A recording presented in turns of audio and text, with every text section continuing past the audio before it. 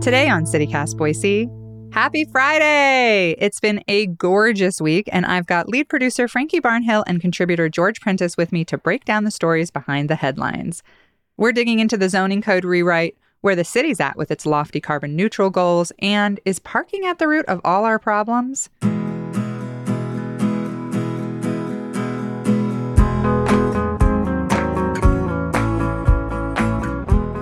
It's Friday, June 16th. I'm Emma Arnold, and this is what Boise's talking about.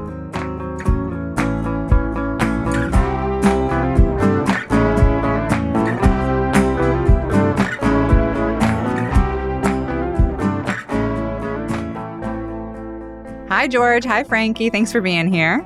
Hi. Good morning. So, George, let's start with you. You just talked to Steve Burgos, the Director of Public Works, about how the city of Boise is doing in regards to their, pretty ambitious carbon neutral goals. How are we doing? Well, according to him, we're doing fairly well. I think he couches most of his answers when I ask that question. I'm obsessed with these goals. I think these goals are fascinating. So just to remind folks, we're talking about the city, which is to say, let's say government, to be carbon neutral by 2035. And then for the city, which is to say all of us, to be carbon neutral by 2050. And every time I see the mayor, I ask her, how are we doing with those goals? Because the days are ticking by. I think they're extremely ambitious. And the skeptic in me is thinking, we may come close, but really? Are we really doing that well? Well, Steve Burgos does a lot of heavy lifting. As Director of Public Works for the city of Boise, it's his job to look at the city's climate action plan every waking moment that he's at work and to make that happen. So we're talking about electrifications of buildings and the fleet, et cetera. And he says we're doing okay. So I asked the same question you just asked. All I can do is ask, but I think we have to keep asking. Yeah, totally. And I want to throw this in here just because it was a really interesting conversation. But you're seeing a lot of companies and entities do this sort of carbon neutral busy work. And I wondered, do you get a sense are these real changes, or is this some of this kind of shuffling around that we see companies are doing? I think as far as companies, quite frankly, the answer is it depends. It depends on what the company's motivation is. If they're answering to shareholders, it's probably real. If they're painting some PR picture or putting together a 30-second ad, I'd be skeptical of it. And, of course, it dovetails right into the conversation of carbon neutral credits, right? And offsets.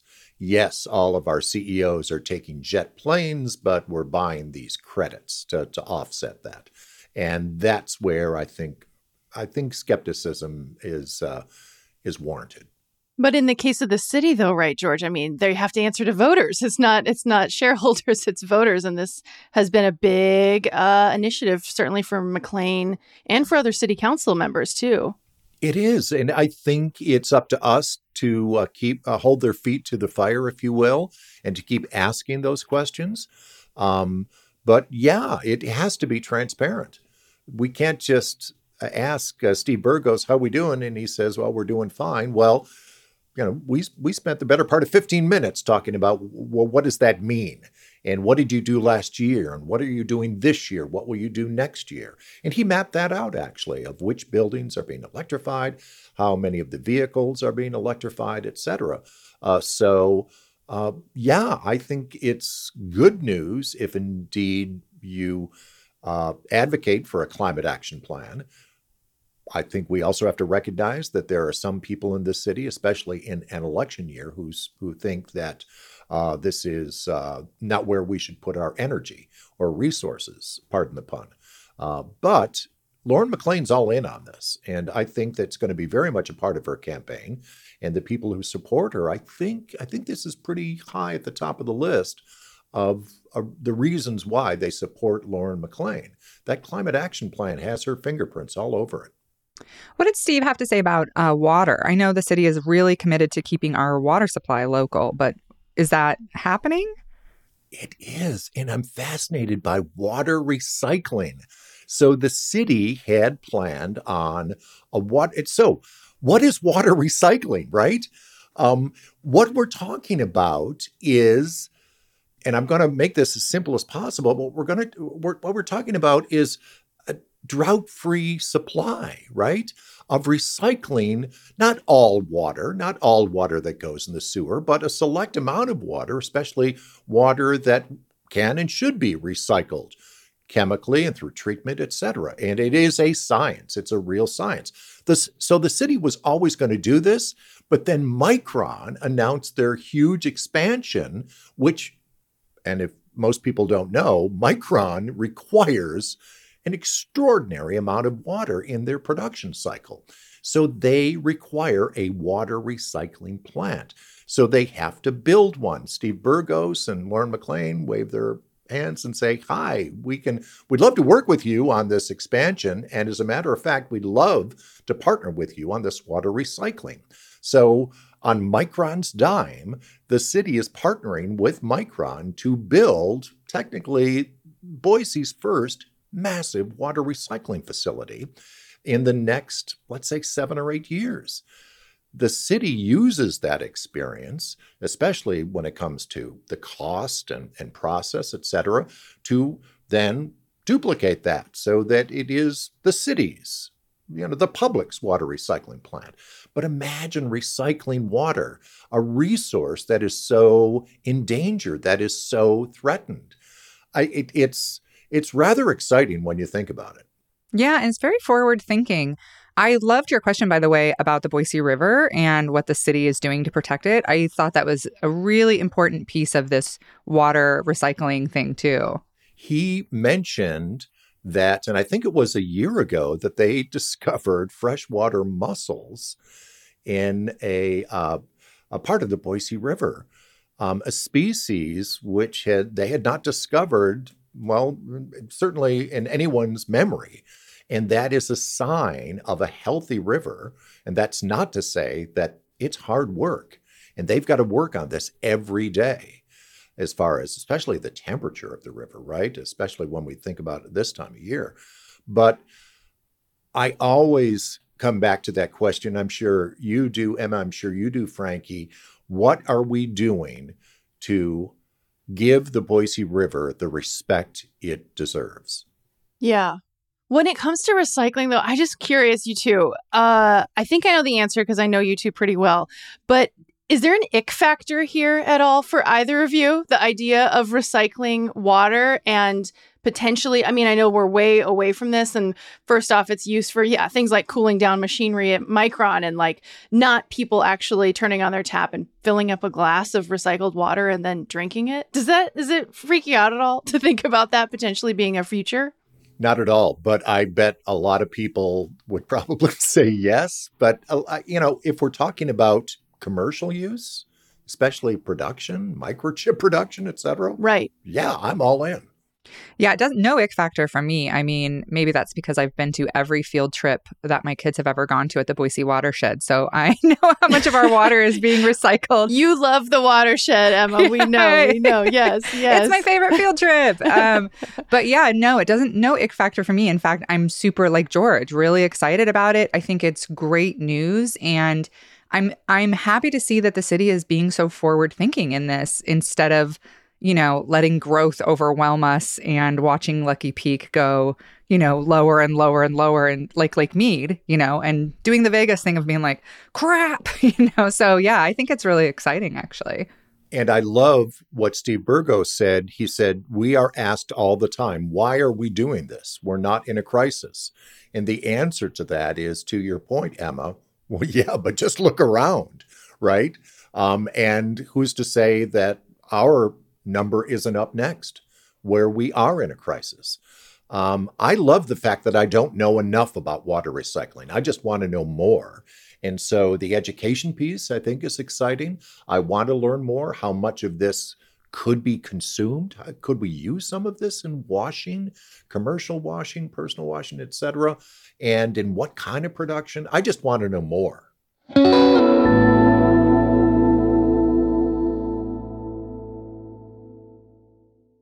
I want to move on because, Frankie, we have been talking about this so much this morning. This week has been huge for the zoning code rewrite, which ties into all this, right? The water, the carbon neutrality. But Yes. What is going on right now with the zoning code rewrite? Yeah, talking about the future of resources, we're talking about the future of what Boise will look like and who Boise will be livable for is another part of that same question. So the zoning code rewrite, we've had public meetings all week. Just to be fully transparent to listeners, we're recording this on Thursday morning, and actually the city council is supposed to vote Thursday night on whether or not they're going to endorse the plan that has been, moved to this part, like we're at the finish line almost, or if they want any changes made. So we'll have follow up on what ends up happening. But yeah, this is a once in a generation thing that, our current zoning code is from the 60s, which is just insane to think about how long we've been living with the same zoning code. So everything from affordable housing to like where we can have local businesses. Like if you like, a Roosevelt Market, could you maybe see one in your neighborhood in the future? Whether or not you have to drive everywhere. Can you walk places?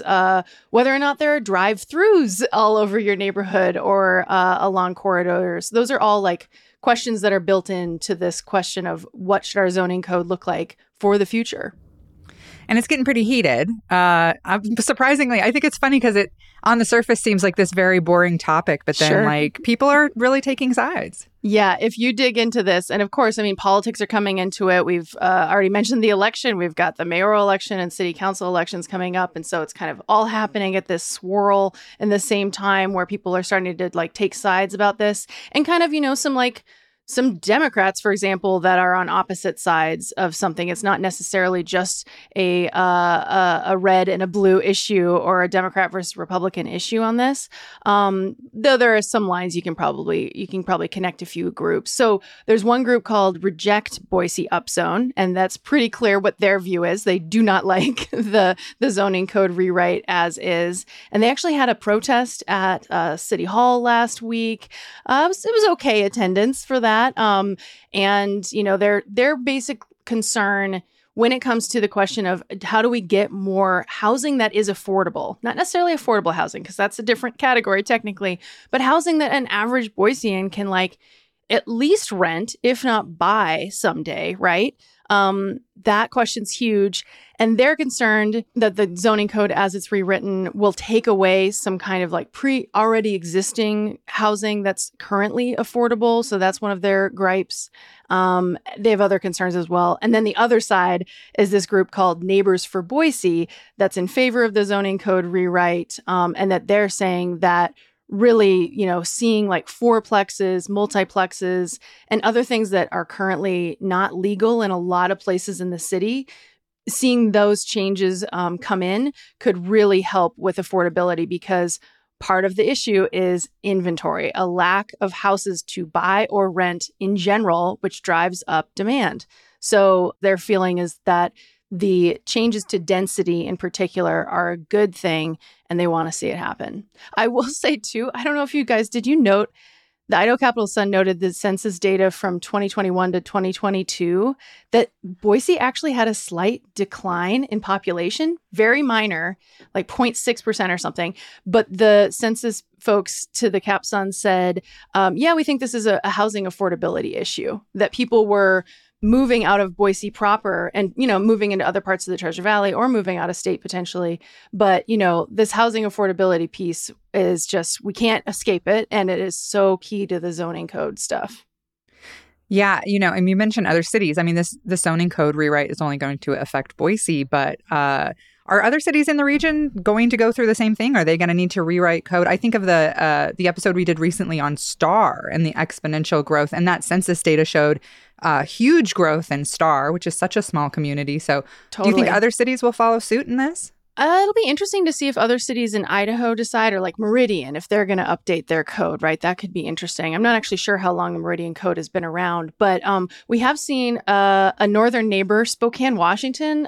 They're updating their zoning code. Boise Dev did a great article where they kind of dug into like these other cities that are similar sized and are also seeing population increases and affordability issues being major all of a sudden. And Spokane's taking a similar general approach of density and increasing. So we're not like out of step with other cities that are similar sized, similar situations and problems. I don't know, George, are you thinking about like how, I mean, I'm always interested in how other cities are doing and how we're thinking about it as Boise, like just goes through so many changes. I think when you revisit a zoning code, it is a city planner's dream and a city planner's nightmare. It's a heavy lift. And so I think it will, quite frankly, depend on how good the city planners are in those communities. It's a really, really hard thing to do because you are bound to anger a good sector of the population. What I'm fascinated this week is by the messiness and the wonderful part of how messy this is. This is truly democracy. You've got people who are pushing out absolute falsehoods. You've got people who are pushing out amazing, really good, rich ideas. And if you take a look at the city council members, you can see more than a few of them taking notes like crazy. Diligent notes. And they'll interrupt someone's testimony and look over at staff saying, "Are you writing this down? Are you writing this down?" Which I think means that as written, it's probably not going to pass as written. It has to be tweaked if you want to make it better. And then, of course, there's always the chance of it being rejected. But I think there's a really good chance of it being tweaked. I love just the wide variety of opinions. And on Wednesday night, some opinions boiled over a little bit. One woman called for the mayor to instantly resign. And of course, we've heard a number of people argue, well, we shouldn't even consider this until after the November election. Right. To which a number of council members say, well, I've actually been working on this for the last 3 years, but yet you want someone to come in here and just vote on this? That's part of the reason why I was elected. Yeah. So, and by the way, that's not to say that all of these arguments aren't valid. Sure. But we're also in the process of crafting a new budget for the city. And you can only imagine how big the budget is. You will be able to count on your fingers and toes the amount of people who testify in the budget hearings. People just don't show up for things like this. So I love the fact that people are engaged. Yes, a number of people are going to get ticked off, and it is an election year, but this is wonderfully messy, and I think some good stuff is going to come out of this. Yeah, definitely. And it's interesting, this conversation we're having today, a lot of times when we do the weekly news roundup, we talk about 3 very separate issues that don't really have a lot of tie-in. But everything in this conversation is all connected. And like George, the next thing we were going to talk about was this really interesting interview you did on parking, which on the surface, again, seems kind of like a boring topic, but like it was a fascinating interview, but also like really ties into this larger debate we're hearing around the zoning code. Parking is right in that sweet spot, right? So I saw a review in the New York Times Sunday Book Review a couple of weeks ago of a new book called Paved Paradise. Henry Graber, who writes for Slate, he covers transportation and housing for Slate. He's the author. I instantly reached out to Penguin Books and said, can I talk to him? And he reached out and said, oh, I've written a number of stories about Boise. I'd love to talk to you. So I was all in on this. And I mean, just some of the highlights. There is more housing for each car in the United States than there is housing for each person. Wow. I mean, right? That's a jaw dropper there. In his research, when he talked to people about letting new neighbors into their neighborhood, when people talked about the city changing and growing, the thing they feared most wasn't crowded classrooms. It wasn't neighbors who spoke a different language at home. It was losing their parking space. And then, how about this? Most American cities make more money from illegal parking fines than they do from the meters or the garage taxes combined. Wow. I mean, just drop the mic on any one of those. But at the heart of this is this very personal entitlement and I think it's fair to say obsession that we have with parking in our culture. And so part of the zoning code is how many parking spaces, and especially for a business, are appropriate. And if you don't have a robust public transportation system, people are going to say, yeah, but I need a parking space because we don't have a robust public transportation system. And then there's that chicken and egg conversation we always have about transportation. So, but parking is so personal, right? I mean, how many of us have been in a blizzard, right, where we dig out our space in front of our house? Or maybe there's a street concert or an event at the park and you put chairs out in the street to make sure that your space is there, right? I mean, it's crazy in spite of the fact that that's public space. Yeah, that was something from the interview that really it's like something but then when you hear it, you finally go oh my gosh, you're right. I've done that. Yeah. And he talked about how people get attached to the curb outside their house as their parking, their property, even though it's a public space, like you said, but that somehow extends to the neighborhood around them. And as your guest said, it becomes this reason to oppose change of any kind. And I just thought that was so interesting. It's kind of starts with this little spot in front of your house that you defend, you've seen videos of people coming out and screaming at someone for parking in front of their house. And it's this is all public property. These streets, we all own them. So, and then in a downtown core, you have all of this, these parking ramps that empty out at 6 p.m., right? Mm-hmm. All of this valuable space. And what do we do about that? I mean, these are really good conversations. And, very quickly, it's a conversation about housing or the lack thereof and how much space and how much money we spend on parking. Yeah. And I think, oh gosh, that ties in so well. Okay. So personal anecdote is that I recently lived in one of those new downtown apartments. I lived in the Lucy, and the Lucy didn't have parking that came with it. The building didn't come with it.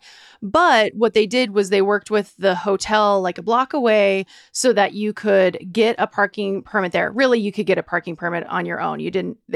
Whatever. You could have bought it on your own, which is, I think one of your guests was talking about that. When people who live in a place that doesn't have parking that's offered to them, they go and find it somewhere, which is what we did. So, but it meant that personally, for us, my husband and I, it meant that when we decided to move into this downtown apartment, we downsized to one car because on top of the fact that we were living in downtown, so we could walk everywhere, we were, lucky enough to be able to work from home for the most part. And if we needed to get in the car, we could figure it out between the two of us, and we're able-bodied, or we could hop on the bike, right, or whatever, or get on the bus if we can make it work for our schedules.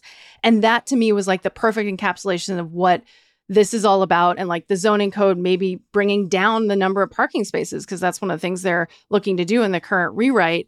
But what it did for us is it did exactly that. It forced us to get rid of a car that we probably didn't really need. And we paid for one parking space instead of two. And look at how many parking spaces are being built over in downtown Boise currently. All of those lots that are being replaced. It's changing. It's changing right now. Yeah, it made me think of the quote from your guest, which has been bouncing around in my head ever since I listened to the interview, about saying you can't create conditions under which mass transit will succeed unless you are first willing to take parking down a peg in your hierarchy of needs. And I was oh my gosh, that's so good and so true. So fascinating. And when I think of all the parking, you think of all that space downtown that's being taken by parking, and the people it could house, the restaurants that could be there. And Frankie, you're telling this anecdote, but I know you had voiced to me how frustrating that was, having to park there, not having a spot that was always there for you. If the hotel is busy, you're fighting for parking. Yeah. And that takes up a part of your brain, of your space. I have friends that live in the North End who are constantly trying to find parking in front of their house, and if you've ever lived in an apartment, you get one spot. And if anybody comes to visit you, there's 3 free spots in the entire parking lot of the apartment that everybody fights over. So Can I ask a question? Have either of you ever lived for an extended period of time without a car? I have, yeah.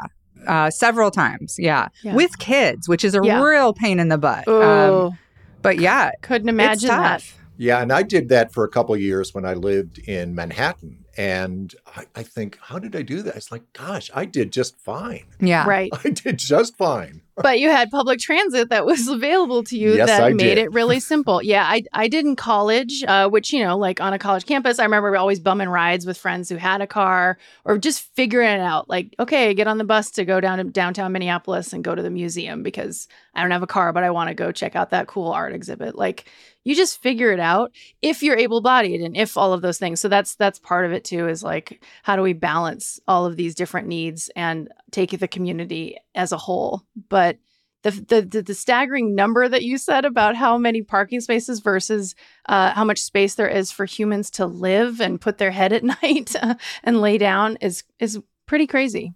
And a lot of that is, quite frankly, taxpayer-funded money. In other words, we're spending more public money on housing cars than we are people. Let's just pause for a moment right there. It's like, what? Yeah. And, your guest talked about not building in, the strip mall sprawl, way of doing things anymore. And, that's what this zoning code rewrite is a big piece of, is creating these neighborhood areas where people don't have to travel outside. They have a grocery store, they have restaurants. You could live without a car, which, as living in West Boise is a dream. Like, it's impossible, like I would love to have a little neighborhood cafe over here, but we'll see. So interesting. We'll be obviously keeping an eye on that. I'm very interested to see what happens tonight with the zoning code vote, but we will keep an eye on that. I think it's, goodness knows, I don't think it's going to end this week, this conversation, and for all the right reasons. Well, let's end on a fun thing. I know Frankie has one. I hope you have one too, George. What are you excited about for Boise this week? Frankie, let's start with you. Yeah, I'm excited and just really, get some hometown pride for Heaven is a Junkyard is the new album by Youth Lagoon, a.k.a. Trevor Powers, who is a longtime Boise musician, and it's his latest album, and it just received Best New Music from Pitchfork. And if you're not a Pitchfork follower, if you're not super nerdy into like indie music stuff, that might not mean much, but it means a lot for anyone who cares about like seeing an artist perform in a city that you normally wouldn't. Because what this will probably mean is that, well, A, it's just awesome. Congrats to Youth Lagoon and Trevor Powers for getting that. And it's good. It's a good thing for Boise's music scene to continue to get that shine. His album has a lot of Idaho in it. Like Idaho Alien is one of the singles, is the name of one of the singles. It's great. Really beautiful, evocative songwriting in this album. And so I'm excited for that and the fact that we got a little bit of extra shine in our arts and culture scene and a little recognition from a very well-known and very well-respected national music publication. Yeah, well, hooray, Trevor, and good job. And that's very exciting. George, what about you? Do you have one? I do. I'm very excited, as I am each year, for World Refugee Day in Boise, which is Saturday. I think this is the 4th of July, Christmas, and every ethnic holiday into one. It's Boise's best day. It is what I have loved over the years is it's on Saturday when the downtown market is happening. So a lot of people kind of stumble upon it because it's near the same space. They just keep walking. They think they're in the market, and all of a sudden they're smelling like really good stuff cooking and some interesting handbags, etc. Oh, well, this is interesting. All of a sudden you're in the middle of a refugee celebration. And so I think most of our listeners know that Idaho, and Boise in particular, has resettled quite a few people. Of late, a number of people from Ukraine and certainly from Democratic Republic of Congo. I had a chance to meet with a young woman this week from the DRC who her world turned upside down in Democratic Republic of Congo. She is separated from her parents. She thought her parents had died. And she and her sister survived resettlement camps, refugee camps, and finally came into Idaho and discovered that her parents were very much alive. They are all together now. She has recently graduated with a degree in psychology. She's a new mom, and she's going to be one of the MCs at World Refugee Day in downtown Boise. And my heart skipped a beat when I just heard this woman's story. And I love everything about World Refugee Day. And by the way, if you are struggling with what is an American, if you're looking for some kind of reference to what is your citizenship, in the middle of World Refugee Day is a citizenship ceremony, and you will see people from dozens of countries pledge allegiance to their new home. And they have passed a citizenship that most of us could never pass. Oh, yeah, absolutely. If you're questioning all about the world as it is and how difficult your lot in life is, World Refugee Day will fill your belly. Amazing music and performance. I love everything about it. And it's this Saturday. Well, I will be at that. That sounds so fun and so beautiful. I think I've never or haven't been in a lot of years anyway. So that sounds really, really fun. Yours are both so Boise-centric and perfect, and mine is completely self-absorbed. But that's what I have this week. I want to hear it. Let's go. Yours is Saturday, we are having a graduation party for my son, and it's a little delayed, but we weren't able to do it until this weekend. And I'm so excited for him. He is headed to BSU next year. He's going to live in the dorms and do the whole, college experience. And I think that that's so fun. And yeah, I'm just excited. Boise, I'm sending you a citizen. I made you a citizen. And he's out there.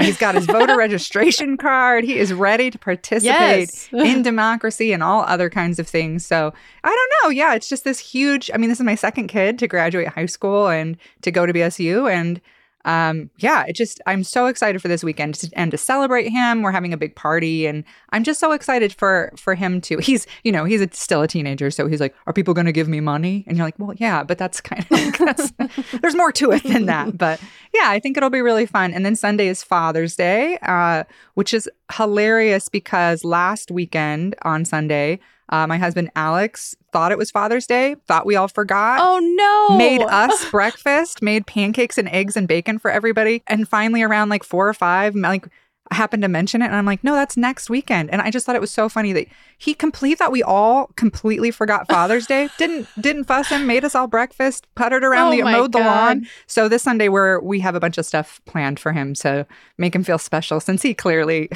didn't expect anything. We were like, okay, we better. So we're doing board game Olympics. He's a big board game guy.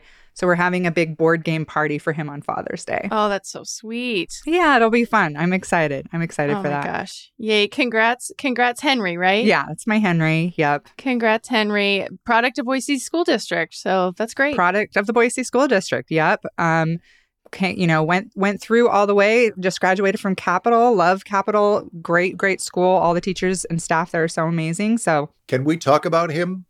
Can we talk about him just for a couple more seconds? So yeah, has sure. he thought about what he wants to do? What does he want to study? Well, he's undecided. My older kid, when he started BSU, he knew he wanted to be an engineer. He went immediately into the College of Engineering, found his people. He's got a whole Dungeons and Dragons group now. He really found his people so immediately. Oh, that's too good. Henry is going to be playing rugby, I think. But he's not super sure what he wants to pursue. I actually think he might get into journalism. He has a very deep sense of justice, and he's a very curious person. So I haven't been pushing one way or the other, but I have mentioned a couple times, like, well, you love to read, and you're very nosy. There might have a future. Ask a lot of questions. Oh, that's great. Yeah. So, I think you don't fear authority in any way, which has been very difficult to parent you. But I think I don't know. It'll be so interesting to see. And he's going in just very blank slate. We're looking at classes. He's taking just core stuff. He's going to be undeclared, not feeling a ton of pressure, so. Yeah, I don't know. It'll be really interesting to see what he decides on. But he's a smart kid, and he could literally probably do just about anything. So, yeah. So is he chilling this summer in anticipation of that? Okay, I told him to chill. I told him, just take the summer off because he was going to get this job. And I was like, this is your last summer to be a kid. Just chill, go camping, like just take it easy. He got a full-time construction job. And he's also doing rugby practice after work. So he works like 7 a.m. to 5 at this very grueling construction job. And then he goes to rugby practice right after that for like 2.5 hours. Wow. And he's like you, George. I don't know if he has a lot of chill in him. He's a Phil 12 hours kind of boy. So I encouraged him to just hang out, but he's busy. He's a busy man. He wants to make some money and do some traveling and stuff like that. So, well, congratulations to you. Thank you. Yeah, it feels pretty cool. You know, being a parent, you're just doing it forever. And it just seems like there's no end in sight. And there's not, actually. He came over last night and made me clip his toenail. So like you never are really done. He had an ingrown toenail. It's a mom thing, George. Don't worry about it. Okay, all right. What a perfect way to end this podcast. What? Yeah, it's mom shit, okay? I had the house to myself. I was chilling. I was doing yoga. I ever asked my mom. Wow. I know. He came over and was like, I have an ingrown toenail. You have to get it. You're my mom. I was like, my mom's never done this. This is a whole new age of parenting. Wow. So, yeah, I don't know. I coddled him, George. I coddled him. Cool. What are you going to do? That's a good thing. Well, Frankie, George, thank you so much, both of you, for being here. And George, come back soon. We love having you on. Thanks so much. Have a great weekend, too. Yeah, you too. Yeah, happy Father's Day and happy Juneteenth to people, too.